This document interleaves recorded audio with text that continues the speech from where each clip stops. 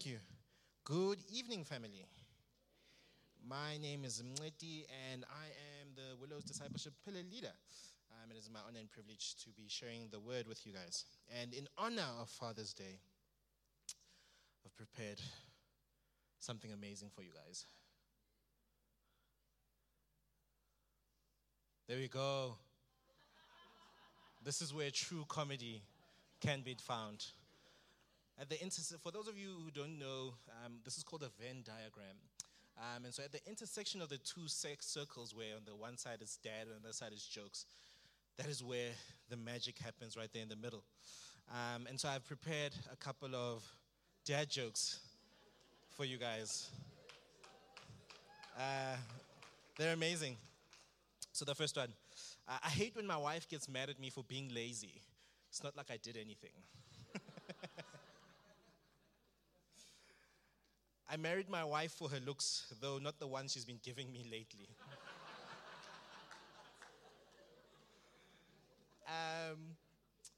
My wife also just yelled at me and said, "You jerk. You haven't listened to a single word I've said, have you?"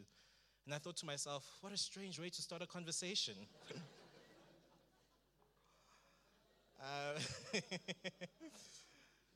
What a privilege and honor it is to be a dad. It's exhausting, to be honest with you as well, but it's great, it's amazing. And I just want to also give honor to Caitlin, who was here with a saxophone on stage. Come on, it was the first time. Come on. It was so great to hear a saxophone. I was just like, yeah, no, now we're going to experience the presence. Now. It's going to take us into the presence. So, this week we are kicking off our new sermon series called Encounters with God.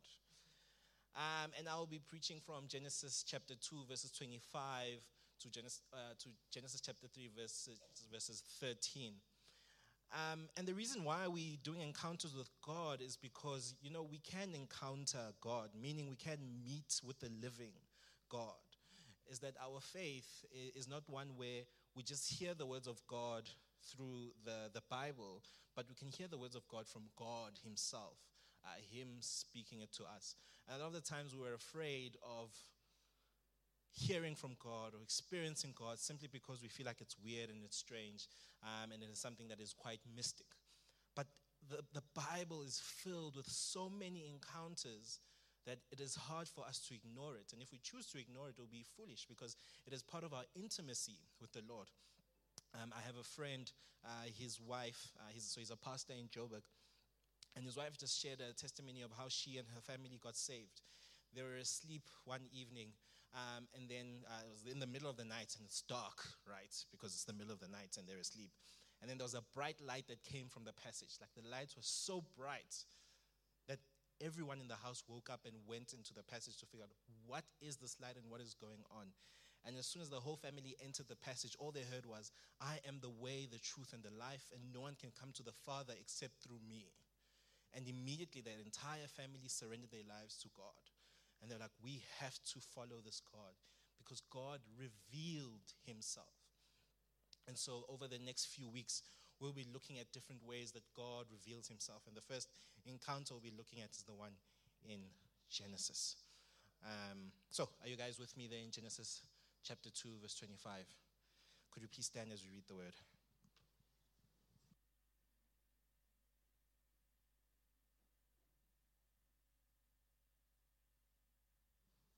So, it says, "And the man and his wife were both naked and were not ashamed. Now the serpent was more crafty than any other beast of the field that the Lord God had made. He said to the woman, 'Did God actually say, you shall not eat of any tree in the garden?' And the woman said to the serpent, 'We may eat of the fruits of the trees in the garden. But God said, you shall not eat of the fruits of the tree that is in the midst of the garden, neither shall you touch it, lest you die.'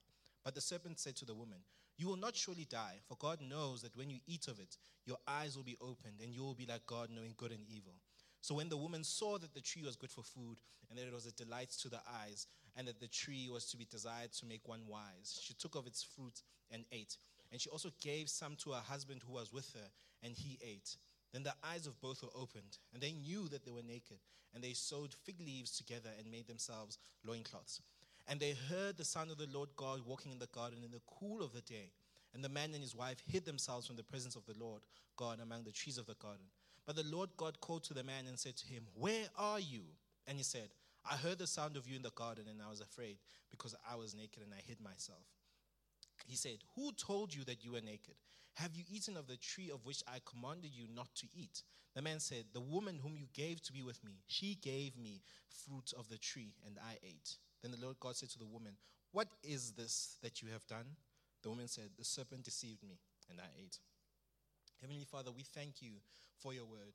We thank you that you speak to us clearly through your word. And I pray this evening that you would speak through me, that whatever ideas, whatever thoughts I have would be surrendered to you, that you, Holy Spirit, would be the one to speak in and through me, Father. May we hear your voice, not just my voice, but may we hear your voice, Lord. In the name of Jesus, I pray. Amen and amen. So, we see there's three things that are happening in this text. And so there's three questions that we ought to be asking. The first question is, where was the serpent? The second question, where are you? And the third question is, where is God? Because there's a variety of things happening here. And so this scripture takes place after the creation. And so one of the things about the Bible that I personally struggle with is telling time, right? Because everything seems to happen so jam-packed, and then you find that in the space of 3 pages, you've gone through someone's entire life, yet it felt like it was 2 weeks worth of events that were happening.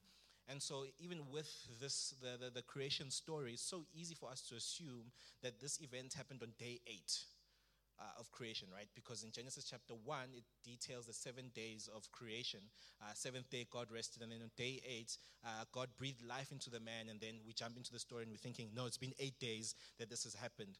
And then all of a sudden, we're introduced to the serpent, and we see the serpent for the first time, and we're thinking that's the first encounter that humanity had with the serpent. But no, it wasn't. There was actually a period of time where this was happening, to a point where humanity was well aware that the serpent was crafty, that the serpent had a different way of doing things compared to all the other animals in the field. So even humanity had a relationship with the serpent. And so to be crafty is someone who is skilled at manipulating situations or people to their advantage. So when the author says that the serpent was crafty, it wasn't just they saw the serpent and they thought, "Ooh, you must be crafty." No. They had an experience of the serpent being crafty, and so they were very well aware. And this is happening for a period of time. And so then there's this specific encounter where we get to see the serpent's craftiness in action, right? And so one of the things that we ought to be aware of is that in our relationship with God, there are 3 voices that we'll always hear. The first voice is the voice of God, and we can usually use the word of God to affirm if that voice we're hearing is the voice of God. The second voice is our voice. That's the one we hear most of the time. But there's also that third voice that always speaks doubt, that speaks negativity. That's the voice of the enemy. And so we ought to be able to discern when we hear a voice, which voice are we hearing?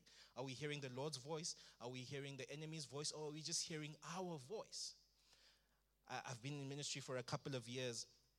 And one of the things, the most dangerous thing you can do with me is to come and tell me and you say, "God said," right? I believe God speaks, right? And so I will definitely hold you accountable to the fact that when you said God said, that's what God said. It's very rare that we've seen in scripture that God changes his mind, right? So now, for instance, someone would come, just hypothetically speaking, please don't do this. It's a terrible thing to do. Just don't do it. Just using this as an example. Someone will come and they'll say, for example, "Hey, I feel like the Lord is saying Leletu's my wife." And then we're going to be like, "Oh, okay, that's great," right? And then guy pursues Leletu, pursues. Then Leletu's like, nah, I don't want you. I don't want you. And then you come to me and then you say, no, God wasn't saying that Leletu is my wife, but God was actually saying that Tatiana is my wife. And then I'm going to be like, hold up. Whose voice are you listening to? Because there's too many things happening all at once. 1 week is this person, 1 week is this other person. God must be very confused. But God is not confused simply because there are many voices that we hear. And the enemy's voice is one of those voices. And so here are 2 things in how we can discern the voice of the enemy. Because the enemy is alive. The enemy is crafty. The enemy is working. right? And I know a lot of times we don't want to focus on the enemy. I'm not asking you guys to focus on the enemy, but be aware that there is opposition in our faith. We're not doing our faith in isolation, but there is opposition. In the same way in sports, when you compete, there's an opposition that you are competing against. And so we ought to be aware of the tactics and the schemes of the enemy so that we can prevail whatever the enemy throws at us. So here are two ways in which we can discern what the enemy is saying, right? So two things that the enemy does, three things, is number one is that it challenges God's credibility as a lawgiver. The second thing is the enemy expresses disagreement with God's nature and God's word. And the whole enemy's objective is sowing doubt into our relationship with God. The enemy does not want to take you out in one fell swoop. That's not his desire. Because it is easy to spot that out. If someone is going to come and try and kill you, it's going to be easy. You'll see it coming from a mile away. You'll be able to prepare yourself. But the enemy's goal is to keep us distracted from the Lord. One thing after the other. If we are walking in this direction, right, and there's our target, that my target is to get off the stage over there. This is where the Lord said I must go. The enemy will do his best to throw things my way. So when I get off the stage, I get off over here. Because he's just diverting my attention. He's just busy throwing things my way, right? So how did the enemy challenge God's credibility in the scripture, right? So the first thing he says is in verse 1 of chapter 3. Did God actually say, right? When he does that, you shall not eat of any tree in the garden. The enemy is very crafty, is that he focuses on the restrictions to your freedom and not your freedom. What did God actually say? When we go to chapter 2, verse 16, it says the following. And the Lord God commanded the man, saying, you may surely eat of every tree of the garden, but of the tree of the knowledge of good and evil you shall not eat. So the first commandment that we were given was not a commandment of restriction, but it was freedom. God said, I have created all these trees. They have fruits, and you can eat of all of them. All of them. Just don't eat of this one tree. So imagine, all of you, most of you here drive cars and have a driver's license. Imagine there were no laws at all. No stop sign, no robots, no yield, no circles, no rights of way, nothing. Nothing. Right? Imagine the chaos that would be on our roads if there were no laws at all. Would we even get to where we are going? What is the point of driving? A lot of people have gone on mission in Africa, in some African nations, Kenya, Malawi, Uganda, and the traffic there is a nightmare. Simply because people don't adhere to the rules of the road. They adhere to their own rules. And here's the truth about freedom, is that true freedom without restriction is anarchy. Because everyone can define what is right for them. There is no law that governs all of us. We see this with taxi drivers in our countries, that they have their own set of laws that seem to govern them, right? We have a K53, they have a K52. And so we see how frustrating it is when we are on the road and they are not adhering to the law that we are all are called to adhere. I don't know if any of you live on that side, Silver Lake side, but recently, I don't know why, but there's traffic all of a sudden on Linwood Road heading towards Silver Lakes. And the chaos, when you get to the end of Linwood Road and Solomon Mahlangu, there's 2 lanes that go forward, there's 2 lanes that turn right. And now people have decided that they are going to use the 3rd lane as a straight lane. It's not, you're supposed to turn on that lane, but now people are using it to go straight, right? The chaos that ensues there is simply because they are now using their own law to do their own thing. And that's putting people who are using the 2nd lane in danger now. Because my freedom says I am supposed to go this way, just go straight. I'm not supposed to worry about something that's on the side, but now people have to worry about what's coming from the side. And so we see that without restriction, there is no freedom. It's just anarchy. It's just going to cause chaos. And the enemy is very smart in that he doesn't focus on the freedom that you have in Christ. He focuses on the limitations to the freedom that they exist. And in that moment, you think, because I have a limitation to my freedom, the conclusion we draw is that we are not free. And that's not the reality of the situation. It's like you coming to church on a Sunday and we say, hey guys, you can sit anywhere in the family hall, anywhere. Just don't sit in that room, right? For very practical reason. That is a storage room. If you are sitting in that room, you won't be part of the service. You won't be able to see the lyrics on the stage. You won't be able to follow the sermon slides. You won't be able to see the announcers. For practical reasons. But does this mean that because everyone is sitting here that you aren't free to worship and experience God? No. The reason why there's restrictions to our freedom is because there are places and spaces where we can truly experience freedom. That outside of that, there is no freedom. It is just bondage that we are putting ourselves in. And so the enemy is very smart at challenging God's credibility as a lawgiver. That you start to think that surely God is not good. Surely I shouldn't be following and obeying God's laws. And you focus on the restriction. And you do your best to live in this restriction, not knowing that you're exchanging freedom for imprisonment.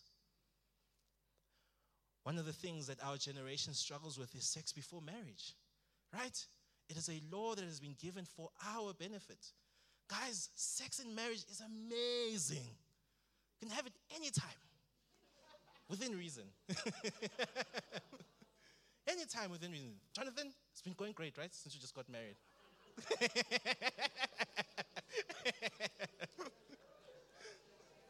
So, but for those of us here who've experienced sex outside of marriage, one of the things that happens is that in that moment where you are being free, where you're rebelling against God and you are doing your own thing, afterwards, do you really feel free? Because if you are being honest with yourself, there is a shame that comes. There's a shame that just washes over you, where you feel dirty, where you feel defiled, where you feel very exposed. And that's not how we're supposed to feel. I love how this text starts off with Genesis 2:25. It says they were naked and unashamed. So being naked is not something that's with shame. It's just a fact. You're just naked. It is what it is, right? It's not supposed to lead to shame. But then in those moments when we have premarital sex, there's a lot of shame that enters into that picture, which tells us that what we are doing isn't freeing at all, but it's actually leading us further into bondage. And we think that the more we do it, the more we'll experience freedom. No, we're experiencing even more and more bondage to a point where we think that's how life ought to be, and we start to define a whole moral code around a restriction, when there is so much freedom for us that God has for us.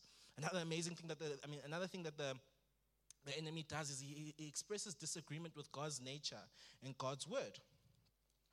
So the enemy says this: but the serpent said to the woman, you will not surely die, for God knows that when you eat of it, your eyes will be opened and you will be like God, knowing good and evil.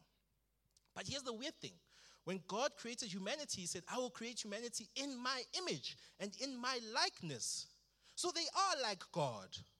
They don't have to eat the fruit to be like God, because they already are. Right? It's weird. God said, you are in my image and in my likeness.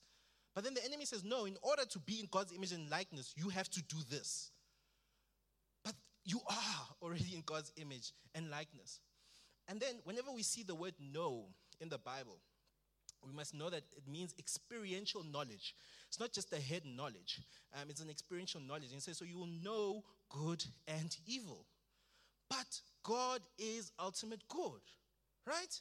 So that means Adam and Eve have an experiential knowledge of God's goodness. But evil cannot exist in God's presence, because he is so good, he's so pure, he's so holy, that evil can just not exist. It's like bleach. Bleach kills 99.9999% of all germs as soon as it enters into it. It's the same with God, that if any evil, any presence, because of how holy he is, because of how good it is, it'll immediately be killed and it won't exist. And so the serpent tempts them with knowing good and evil when they already know good and there is no room for them to know evil. There's no room at all, because evil cannot exist in his presence. And a lot of the time we focus on wanting to know good and evil, that we don't know that what we're exchanging in that moment is we're giving up good and we're going to live in evil. And so everything we do, everything we're experiencing is from the point of evil. A lot of us, although we enjoy social media, but we know there is something inherently wrong with social media. It's nice, it's fun. There's memes. I found the dad jokes on social media. Amazing. We live our lives on it. There's certain conveniences that it has afforded us. It's easy for us to now build relationships online. It's easy for us to contact people, right? Imagine you had to send an urgent message. Back in the day, you had to write a letter. That time, that message is urgent. You don't reach that person. But now, because of social media, there is that goodness that we can send an urgent message and people will receive it within a reasonable amount of time. But now there's something just inherently wrong where all of a sudden we feel like we need to get our validation from it. That the amount of likes that we get from the post says it all, says a lot about who we are as people. But our identity is not based in what people say on social media, but our identity is based in the fact that we are image bearers of God. Because God said, I am creating you in my image and my likeness. And I am good, I am holy, I am merciful, I am righteous. And that is the image that you ought to portray. No human can define your identity for you. You can't even define your own identity for yourself because God is the one who defines identity. And so what the enemy does is that he's very smart in challenging the fact that he disagrees with God's nature, he disagrees with God's word, and he starts to define things for himself. And that sows doubt in our relationship with God. I remember one of the things, when I started dating my wife, is that I heard from God. God said, this is your wife. This is who you should marry, right? And me being me, and I was like, okay, if this is you, God, there's no one else. You've spoken, it is very clear. But I remember there was an anxiety that I was experiencing in my soul a couple of weeks into dating my wife where I just felt like, did God really say that she's my wife? Did God really say I'm supposed to be with her? But that was simply because in that moment I was listening to the voice of the enemy. And all of a sudden now I had doubts in my relationship with God. That God, is this the person that you set aside for me? And if I continued entertaining the voice of the enemy, anything weird that happens in my relationship, or anything that I don't disagree with, like for instance, if my wife gives me attitude at the time, right? Because as people, we are flawed. We give each other attitude. If she gave me attitude, I was going to be like, no, I'm out. Clearly you are not from the Lord, right? Because we have this image that if God gives us something, it needs to be perfect. No sin, no nothing. But anyway, we experience sin. But if I listen to the voice of the enemy, I wouldn't be married. I wouldn't have the kids that I have now. I wouldn't be living in the blessings that God had prepared for me beforehand. And my relationship with God would be would be shaky because there's doubts that's been sowed in. And so everything that God would say afterwards, I would have doubted because the seed was already sowed. And I entertained it.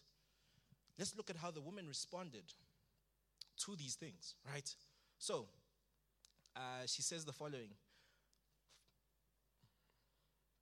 Sorry, I'm just trying to find. She said, the serpent asked, did God really say you shall not eat of the fruits of the tree in the garden? And then the woman's response was, we may eat of the fruits of the trees, but God said, you shall not eat of the fruits of the tree that is in the midst of the garden, neither shall you touch it lest you die. So the serpent's tricks and schemes worked because even in Eve's response, she focused on the restriction and didn't emphasize the freedom that she has. We see in Matthew 4, when Jesus is tempted by the serpent again in the desert after fasting for 40 days. Jesus was hungry. I don't know if you guys have fasted for anything longer than 3 days without eating. By day 4, you want to eat because you are just hungry. You feel so empty. So for 40 days and 40 nights of not eating, when the serpent came and challenged God and said, I see you are hungry. I see you want food. Turn these stones into bread. Jesus' response was, it is written that we shall not live on bread alone, but we shall live from every word from the mouth of God. He focused on the freedom that is in Christ. He didn't focus on the restriction. Because if he had said, God said we shouldn't eat bread, and just left it there, then the serpent had a doorway to enter and to continually challenge God's authority over Jesus. But Jesus focused on the freedom that he had in God. And when the enemy comes and then the enemy challenges you, don't focus on the restriction. Focus on the freedom that is in you and then that Christ has given you. And that's how the woman responded. And so then the result of the response is that she took the fruit, she looked at it, she examined it, is that she experienced the lust of the flesh, lust of the eyes, and pride of life. All of a sudden, when she had focused her life, seeing that God is good, God is the ultimate source of goodness, when she looked to the serpent had nothing to offer. And so what's the next best thing? She had to look at the fruit. And all of a sudden to her, the fruit looked appealing. She experienced a lust of the flesh because she felt like, if I eat this fruit, it will satisfy the hunger that is within me. But before that, she had never experienced it because she was simply satisfied with God's goodness. She was satisfied with what God had to offer. And there was nothing to tempt her because her focus was primarily on God. Then all of a sudden, she also experienced the lust of the eyes, where all of a sudden, this fruit is a delight to the eyes. The fruit wasn't a delight to the eyes because she was looking at God, and she saw true beauty in the Lord, and the Lord was her delight. But all of a sudden, this fruit, because she looked at the serpent, I don't know if you guys have seen a snake, but that thing does not look good.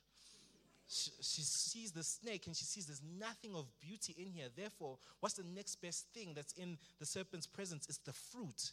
And so she starts to think, this fruit is good for me to eat. Not only that, but she thought that the fruit would make her wise because God is the ultimate source of knowledge. God knows all things. Did you know God cannot learn anything? Because he knows everything there is to be known.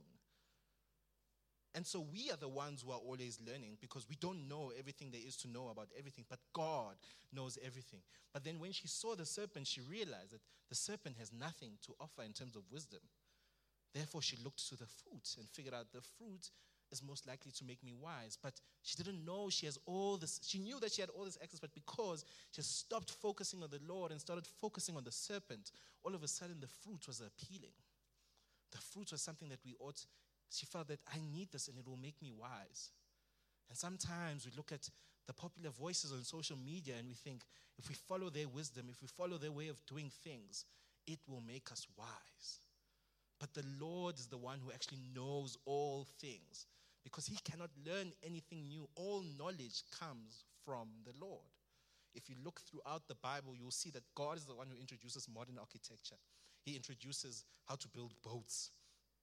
He introduces just a lot of things that we get to live in and experience today simply because he's the one who has given us that knowledge to be able to live that out. You're studying at Tux. You're studying at another university in the city. And they even aren't the ultimate source of knowledge because they don't know all things. They're still learning. They're still discovering. That's why there's lots of money going into research because people want to know more about the world that we're living in. But the Lord knows everything about the world that we're living in. And then they've eaten the fruit. All of a sudden, they realize that they are naked. They realize that they're exposed, that this thing of being naked, which meant nothing, absolutely nothing, all of a sudden is a hindrance to the relationship with God. And so they take leaves and they sew them together and they make clothes for themselves to hide their most intimate parts. And then they hide behind a tree, right? I don't know if you guys have tried making clothes with material. It is quite difficult. But imagine with leaves, just sewing the leaves together, the amount of effort that it took to hide their nakedness. And there's nothing wrong, as we saw earlier on, with being naked. But all of a sudden they felt like there's something wrong with being naked, therefore they had to hide their nakedness. And that's the effort we also take with hiding our nakedness from the people around us, hiding the struggles, hiding the shame that we experience. The one thing shame doesn't want is to be exposed. And so shame continually puts us into hiding. The reason why that we have the saying, check on your friends, guys. Usually when something traumatic happens or someone kills themselves or someone's not doing well, there's always this thing of, guys, you need to check on your friends. You need to make sure your friends are okay. It's because the power of shame is that powerful that people will go into hiding and not want to bring the deepest parts of their hearts to bring their parts forward. And so they will hide. They'll do whatever it takes They'll hide with being busy in the academics, hide being busy with work, hide with being busy with just life. Simply because they don't want to expose their hearts. They don't want to expose the nakedness that's within their souls. Not knowing that when you expose your nakedness within a family, you will be covered by the love, by the grace, by the mercy that's in a church family. And then the Lord asked them, where are you? Where are you? My presence is everywhere. There's nowhere where my presence does not touch. There's nowhere where my presence cannot reach. But all of a sudden, I am in this garden. My presence is filled in this garden. Adam and Eve, you guys are in the garden. You guys are here in the garden, but you guys are not in my presence. So where are you? And that's something that's so hard to comprehend. Imagine we're sitting here in this room. God's presence is filled in this room. There's nowhere that it's not touching. But because of decisions we have made to look at the enemy, to focus on the enemy, to fall for the deception of the enemy, we exit the presence of God. Even though we are in the same room with God, we are not in his presence. One of the joys of fatherhood is losing my kids in the house, where I'll be sitting, and I know that my daughter's in the house because I'm in the house. And my daughter doesn't go outside the house without supervision. So she's in the house, she's there, she is with me. But her presence is not here near me. And so I always call out to her, Uminati, Uminati. And she comes running, behaving, pretending as though she wasn't causing chaos in the other room, right? But I was aware that she's not in my presence, but she is here. A few weeks ago, my wife and I went shopping at Pick n Pay. And my wife was like, wait here, let me just go get something quickly. I'll be right back. And for 15 minutes, I was waiting. And I'm like, there's no ways. Something weird is going on here. So then I started going up the aisle, just looking. Like, where is this woman? Where are you? I know you are in Pick n Pay because I'm in Pick n Pay. I have the car key, so you couldn't have left. But where are you? You are not in my presence. And it's with that in mind that the Lord is asking humanity and saying, where are you? My presence is here. My presence is filling the room. But where are you? Because you are not in my presence. Let's pause here and let's talk about trees a bit. So, trees. Here's the thing about trees, is that in Genesis chapter 1, verse 11 to 12, God created trees.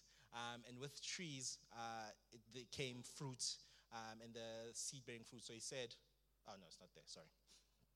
Yes, Genesis chapter 1, 11 to 12. He spoke into existence to say, let there be trees that are going to bear fruit so that people can eat. And these fruits are going to have seeds and you can eat them, right? So one thing that trees represent is life and fruitfulness. The second thing, in Genesis 2, verse 9, God puts the tree of knowledge and good and evil. And so this tree represents knowledge and choice. So one thing that we see is that life comes from God because God spoke life into existence. He formed Adam from the mud, breathed life into him, and then he was alive. Fruitfulness comes from God because he commands fruitfulness. So he saw that he commanded the trees to bear fruit. He commanded humanity to have lots of sex and to make many babies, right? And then we also see that knowledge comes from God. But choice comes from God, and he has given choice to us. So those are the things that trees represent: life and fruitfulness, knowledge, and choice. And then when God asked Adam, where are you? Adam was hiding behind a tree. All of a sudden, this tree that represents God speaking life, God's commanding fruitfulness, all of a sudden, I'm going to find my shelter and my protection in this tree and not in the Lord. The Lord is the one where life comes from. The Lord is the one where fruitfulness comes from. But all of a sudden, Adam and Eve felt like life and fruitfulness comes from trees and not from him. All of a sudden, they realized that knowledge comes from trees. They thought knowledge comes from trees, but knowledge comes from God. And they decided they are going to hide behind a tree. And so there are many trees that we have built for ourselves, that we have planted for ourselves, that we think are going to provide life for us. They're going to provide fruitfulness for us, going to provide knowledge for us. And the free will that the Lord has given us, we think that that is something, that is an idol for us to worship. That we will not obey God because I have final say over my life. And one of the things about free will is that how do you know your wife loves you, Abraham? It's because your wife chose you. Imagine if Rebecca was forced to marry you. It would be a disaster. You wouldn't know if she loves you or not. There would be a lot of insecurity in your soul because you were not chosen. She was forced upon you. It's the same with our relationship with God, is that God will not force you to obey him at all. You don't have to obey God. God has given you the choice to obey him or not. But know that when you disobey him, when you define good and evil for yourself, then you will have to plant trees for yourself where you will find your life, where you'll find your fruitfulness, where you'll find your knowledge from, rather than finding all of it in God. Romans 1:21-23 says the following. For although they knew God, they did not honor him as God or give thanks to him, but they became futile in their thinking and their foolish hearts were darkened. Claiming to be wise, they became fools and exchanged the glory of the immortal God for images resembling mortal man and birds and animals and creeping things. Initially, when the enemy was engaging them, they were hidden in the presence of God, and so it was difficult for them to disobey God. It was easy for them to surrender their free will to the Lord because they trusted the Lord. They were in his presence. And as soon as they left the Lord's presence, something else had to fill the gap that God left. And the things that God created filled that gap. What things that God created are filling that gap that God is supposed to be in? Is it money? Is it sex? Is it relationships? Is it your purpose? All these things come from God. They are not supposed to replace God. So we looked at where is the serpent. We looked at where are we in relation to God's presence. And lastly, we're looking at where is God.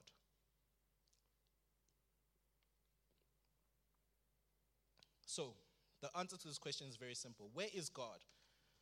God is here. God is there. God is everywhere. God's presence is filling this place. But because we have made decisions to disobey God, because we have made decisions to not surrender our free will to the Lord, we are outside of God's presence, even though God's presence is here. It is so easy for us to come to church and it be another amazing Sunday experience without encountering God. You can even you don't have to be at church to encounter God. You can encounter God in your car. You can encounter God in your room. You can encounter God at home because God's presence is everywhere. But are you aware that he is with you? Are you aware that God is closer than you think? Psalm 139 verse 7-12 says the following. Where shall I go from your spirit, or where shall I flee from your presence? If I ascend to heaven, you are there. If I make my bed in Sheol, you are there. If I take the wings of the morning and dwell in the uttermost parts of the sea, even there your hand shall lead me, and your righteousness and your right hand shall hold me. If I say, surely darkness shall cover me, and the light about me be night, even darkness is not dark to you. The night is bright as the day, for darkness is as light with you. And the psalmist had something figured out here. That even when I try and stray from God's presence is there. Even when I try to do things for myself, wherever I go, I cannot escape the unshakable reality that whatever I do, wherever I go, whatever I say, God's presence is there with me. A few years ago, we had Pastor Jim Laffoon. He is the prophetic leader for Every Nation Global, and he was doing a training. It was the School of Supernatural Empowerment, where we are learning to live by the empowerment of God. And there was a moment where he was praying with me just to help me deal with all my sin in my life. And there were specific moments where I was like, God, and he told me to ask God difficult questions. One of the questions I asked God is like, God, when my father disowned me, where were you? And the Lord said, I was there. It's just that you weren't aware that I was there. My presence was with you in that time. It's just that you were not in my presence. I was calling out to you, but you could not hear me because your focus wasn't on me. It was on the lie that you are not worthy of love. It was on the lie that you are abandoned simply because of your father disowning you. Again, I asked the Lord, another moment where I was sexually abused as a child, and I was like, God, when I was being raped, where were you? And the Lord said, I was there. My heart was breaking. As I saw someone defile you in that manner, my heart was breaking and I was there. And all of a sudden I started asking God about different moments and different events in my life and asking God, where were you? And the response was always the same, I was there. All of a sudden there was a sudden realization that what the word says is true, is that it's not just words in a book, but these words are life.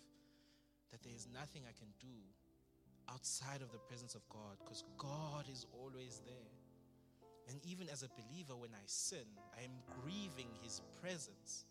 I am grieving the Holy Spirit, because he is aware that he has so much more to offer than the lie that we are believing in that moment. There's so much more to offer than the deception that the serpent is leading us into. There's so much more than the lie of thinking that we can do things by our own wisdom and our own strength, because he is ultimately good. And so this evening, we're going to have a moment where we are going to hear from the Lord.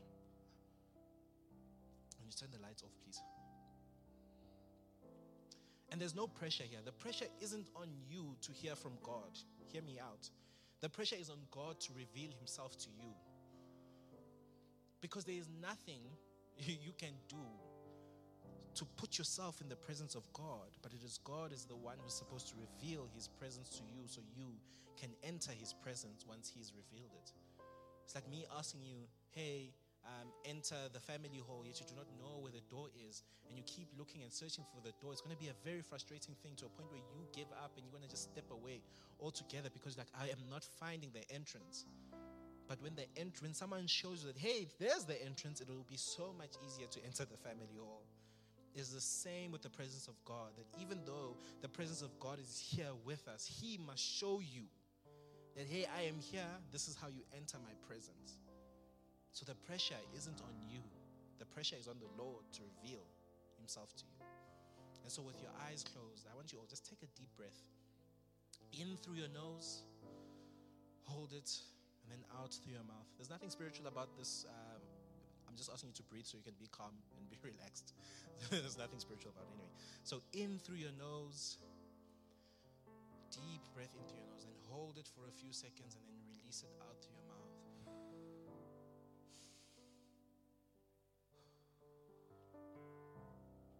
And I want you to ask this question of the Lord as you are just taking in a deep breath and as you are breathing out. Ask God, God, where are you? And how we hear the Lord speak is that we may hear an audible voice. We may feel a certain way. You may feel like a hug around you. You may feel warm. You may feel like all of a sudden you can see colors that never existed. There may be a sense of knowing where all of a sudden you know something that you didn't know before, but you know that you know that you know it. Or there will be a peace that you have never felt or experienced before. And so those are some of the ways that the Lord speaks to us. Or you might have a scripture that the Lord will lay on your heart. Or the Lord will put a song in your heart. So ask God, God, where are you? And just be open to hear him speak. The pressure is not on you, it's on him. Heavenly Father, I come to you as a son, and I ask that you reveal yourself to each and every single person sitting here. Reveal the great love that you have. May they have an encounter with you that will not end here, but this is an encounter that they can have in their home. They can have this encounter as they drive, as they study, as they work. They can have this encounter.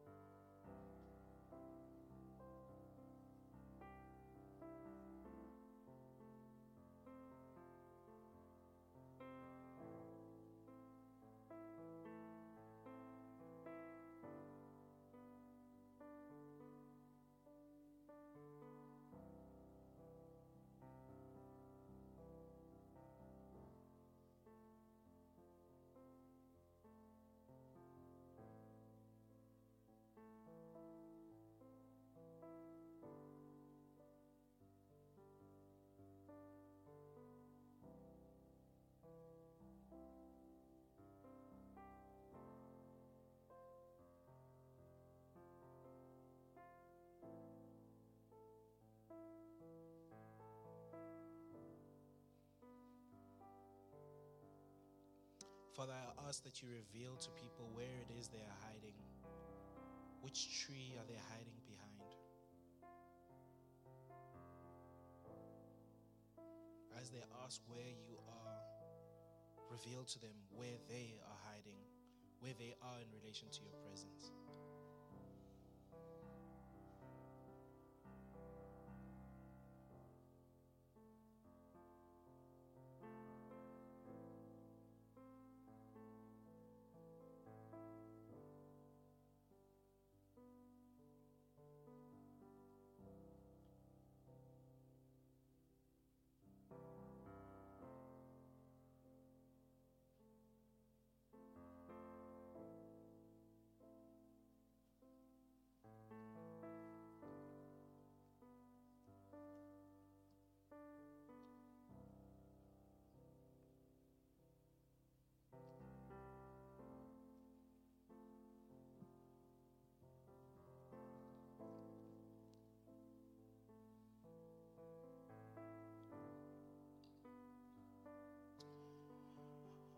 One of the trees that are common for most people is the tree of self-sufficiency,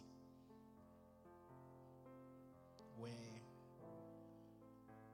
you believe that you have gotten yourself this far, and it's only through your effort, it's only through your striving, it is only through your doing that you will succeed. It is only through yourself that you'll be able to get out of the situation that you'll find yourself in.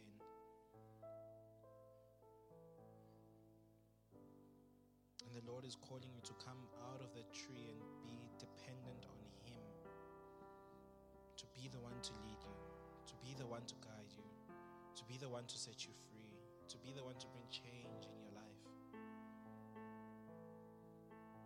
His grace is sufficient for you. His power can set you free. His power can bring change. His presence will bring love. His presence will bring joy and delight.